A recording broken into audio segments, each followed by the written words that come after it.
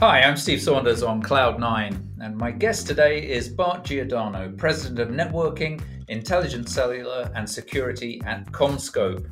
Now, CommScope has been around for about 5 decades, and like any business that's been around for that long, it's seen some changes, but none more so than in the last 5 years. Like every company in the comms industry, it has had to reinvent itself to operate in a cloud environment where speed, intelligence, and digital innovation are the prerequisites for success. Bart, can you tell us a little bit about CommScope's recent transformation and how it sets you up to deliver on your current strategic goals? You bet, Steve, and thanks very much for the opportunity today. Say CommScope's transformation is driven by an initiative we call CommScope Next. And CommScope Next comprises of 3 primary elements. First and foremost, we're looking for ways to turbocharge our growth. What accounts and verticals do we want to focus on? How can we increase our manufacturing capacity to meet the growing demands in the market? And where do we want to expand? What are the new segments, new countries, and new areas that we want to explore to drive that growth? Secondly, it's about improving efficiency. We want to reduce complexity and cost in our own business by driving savings through things like analytics on where we're spending money and streamlining duplicative systems and processes, et cetera.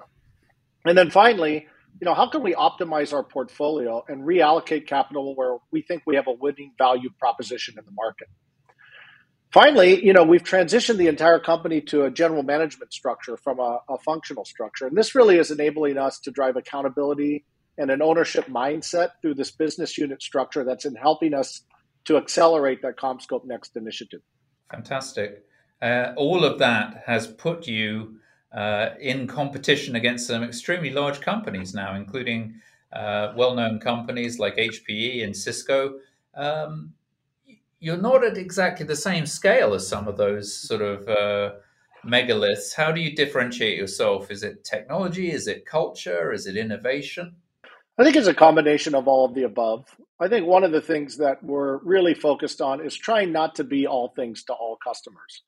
We really want to focus on markets where we're unique, where we think we have a value proposition that's going to resonate more so than maybe other players who serve those markets more broadly.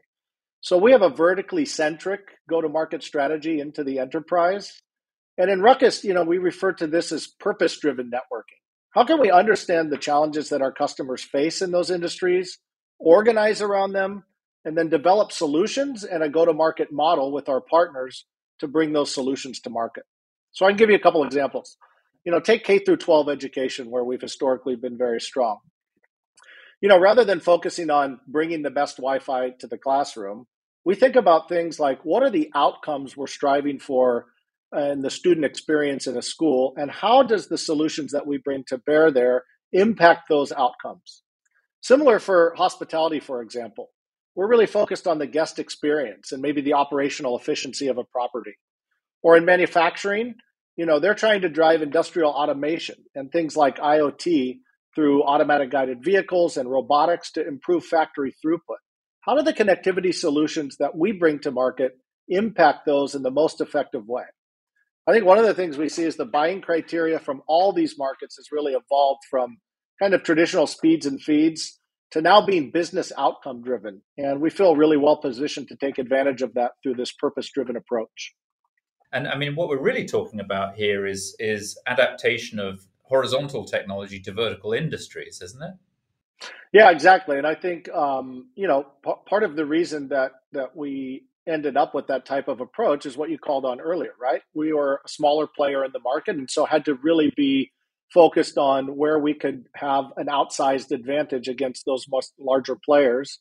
And I think now in my role as leader for the next segment at CommScope, which includes not just Ruckus, but also our cellular business, our Era DAS platform and OneCell, as well as our PKI security business, how can we leverage that experience in order to offer a broader portfolio of solutions to those same industries? One of the other areas which I find is really interesting about CommScope is managed services. You've been helping carriers with managed services for years, but now you're really doing that for enterprises. And the goal there is to not just to deliver an outcome, but actually to take the whole operation out of their hands. Is that something which is going well for you? And how does managed services for enterprises differ from managed services for carriers? Yeah, sure. So I think enabling managed services has always been really fundamental, particularly in Ruckus, to the way we've gone to market. You end up with large, complex networks that are serving multiple end customers. So the implication is you need to deliver a fully multi-tenant environment through a single point of control. And with carriers, there's an expectation of five nines reliability. And so we've deployed these solutions very broadly through MSPs and operators, and also turnkey through our managed networks business into hospitality, high density residential, or what we call MDU, into large venues and other industries. But as you highlighted, we're now seeing an opportunity in more traditional enterprise verticals, places like manufacturing, warehousing, logistics. But the difference in the enterprise is they prefer simplicity. Operators are oftentimes structured to deal with a lot of complexity. And in the enterprise, there's also a big focus now on business transformation. So the implication of that is that while networks are generally becoming more complex through convergence of multiple technologies like Wi-Fi, IoT, and cellular in the enterprise, convergence of IoT, operational technology, and traditional IT technologies, the administration of those has to remain very simple. So we want to bring solutions that will leverage a common infrastructure, help you unify the management across all of these domains, and then selectively apply technologies like artificial intelligence and machine learning to automate that environment and give the business very rich insight. You mentioned AI and machine learning. That's an interesting area right now, particularly for, well, in both carriers and the enterprise market. Who is further ahead in terms of aggressively adopting AI and its full potential? Do you think it's the carriers or is it the enterprises? I think it's happening so fast that the answer to that question is pretty difficult to answer at this stage. I mean, if you look at the advent of what's going on with large language models, and I monitor this very closely because we're really keen in our own business to take advantage of the productivity benefits and other benefits that these can bring. It feels like every day I read about some new incredible innovation that's happening, the pace of which I don't think we've ever seen. I talk to Mm. my own children about this and the impact it's going to have on their lives and their livelihoods. And, I kind of hearken it to our own experience in our generation of the advent of the internet or the iPhone, Mm. right? I think it's that fundamental of a change. And I think if businesses aren't paying attention and aren't looking for ways to start taking advantage of this, they're going to get left behind. Well, but there's also some risks there, aren't there? Because closed loop automation, which is where you let the computer make the decisions, and they're autonomously in charge. That is, I think, for understandable reasons, quite terrifying to some carriers. So they're still inserting a human decision maker in there. But it seems to me that when the network is fiber optic and the data is carried at the speed of light, there's just no way in the long term that human beings can be part of that decision making process. Do you agree? Yeah. I think, like with any system or process, the outcome is only as good as the inputs, right? And so the role for humans is to really understand the system to the best of our ability and provide it the right inputs and then, be cautious and suspect with the outputs. But I think the Mm. productivity benefits and the pace at which businesses will operate and the gains which we will realize economically are going to be just simply fantastic beyond what we can imagine. Well, I think you also have future proofed CommScope strategy by focusing on outcomes, because that's really what the humans need to do, isn't it? They need to decide what's the outcome of this machine which we're creating here to do something in a vertical industry, and how does it actually make the customer happier or save money or make money for the business. And by getting ahead of that curve, I think you're also providing an answer to people who perhaps are worried within carriers and enterprises about, well, what's my job going to be? Well, guess what? Your job isn't going to be doing CLI interfaces anymore. There's a new job, right, Go ahead. that's emerging called a prompt engineer. So, how do you prompt AI, right, to the most effective way to take advantage of those capabilities that will help you accelerate the delivery of that business outcome to your customers. You mentioned a couple of technologies right now in that can be deployed for private wireless, 4GM, 5G, Wi-Fi, and so on. That's pretty complicated as well. I mean, is that something that you're providing your enterprise customers with a lot of advice on right now? Do they have a lot of questions, or is that not the most challenging thing which they have to make up their minds about? There is definitely an opportunity to deploy different classes of services in the enterprise. I think traditionally, user and device connectivity we think of as being built around Wi-Fi, which has become ubiquitous and is probably one of the most successful connectivity solutions that the industry has had over the last 20 years. But if you look at some of the new use cases in the enterprise environment, I think there's a role for cellular to play, and I think there's a role for low power radios like BLE and Zigbee to play when it comes to IoT. So, our advice really is deploy the appropriate technology to most efficiently address the use case and outcome you're solving for. So I've got a lot of questions about, when is 5G going to kill Wi-Fi? And I'll be the first to say, the demise of Wi-Fi has been greatly exaggerated.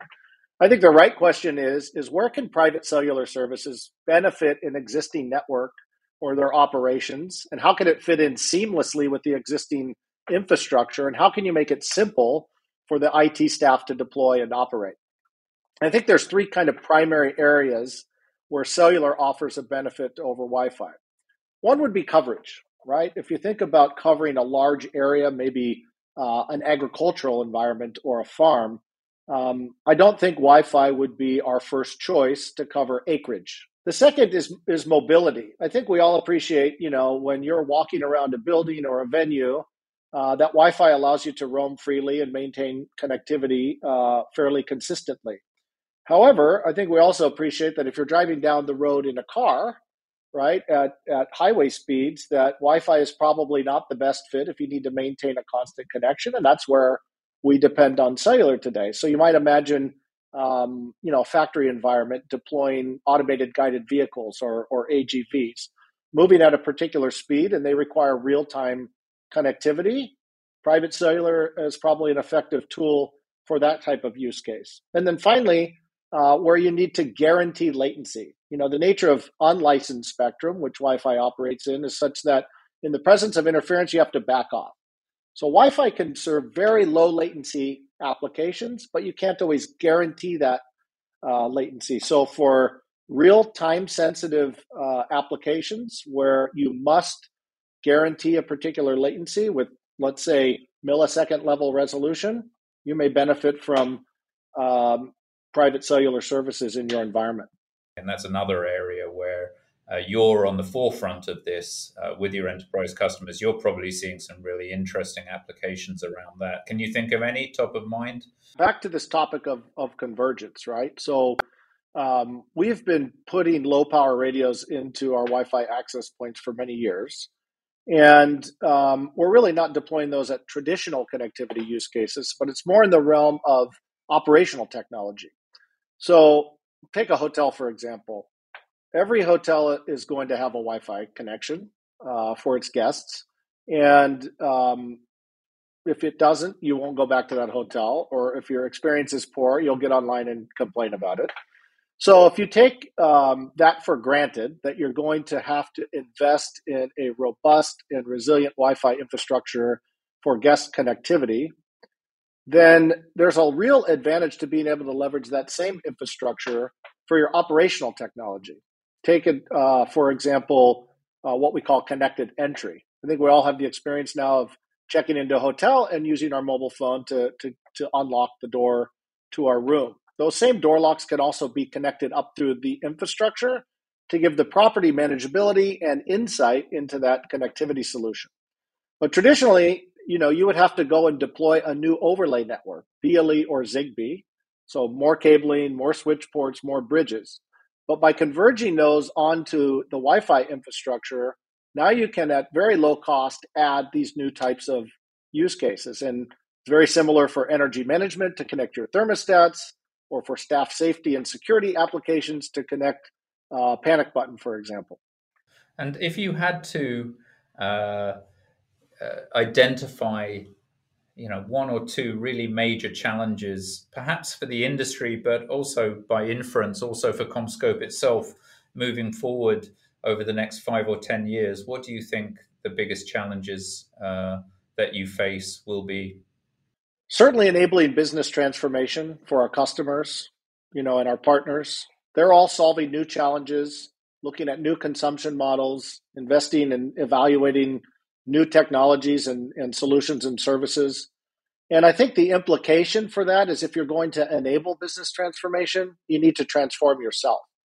And that implies, optimizing both our front and back end systems to enable this kind of everything as a service approach to going to market, and rethinking our go to market and how demand is generated, what the sales process looks like, reevaluating our entire CPQ process, which was built for kind of one time revenue and a perpetual license model at a time when we're making this big shift to SaaS and networking as a service and enabling new rev rec models, et cetera. So I think for us, business transformation, both enabling that in our channel and with our customers, and understanding what it takes to transform our own operations to support that, is an incredible challenge. But I think we're prepared very well for it.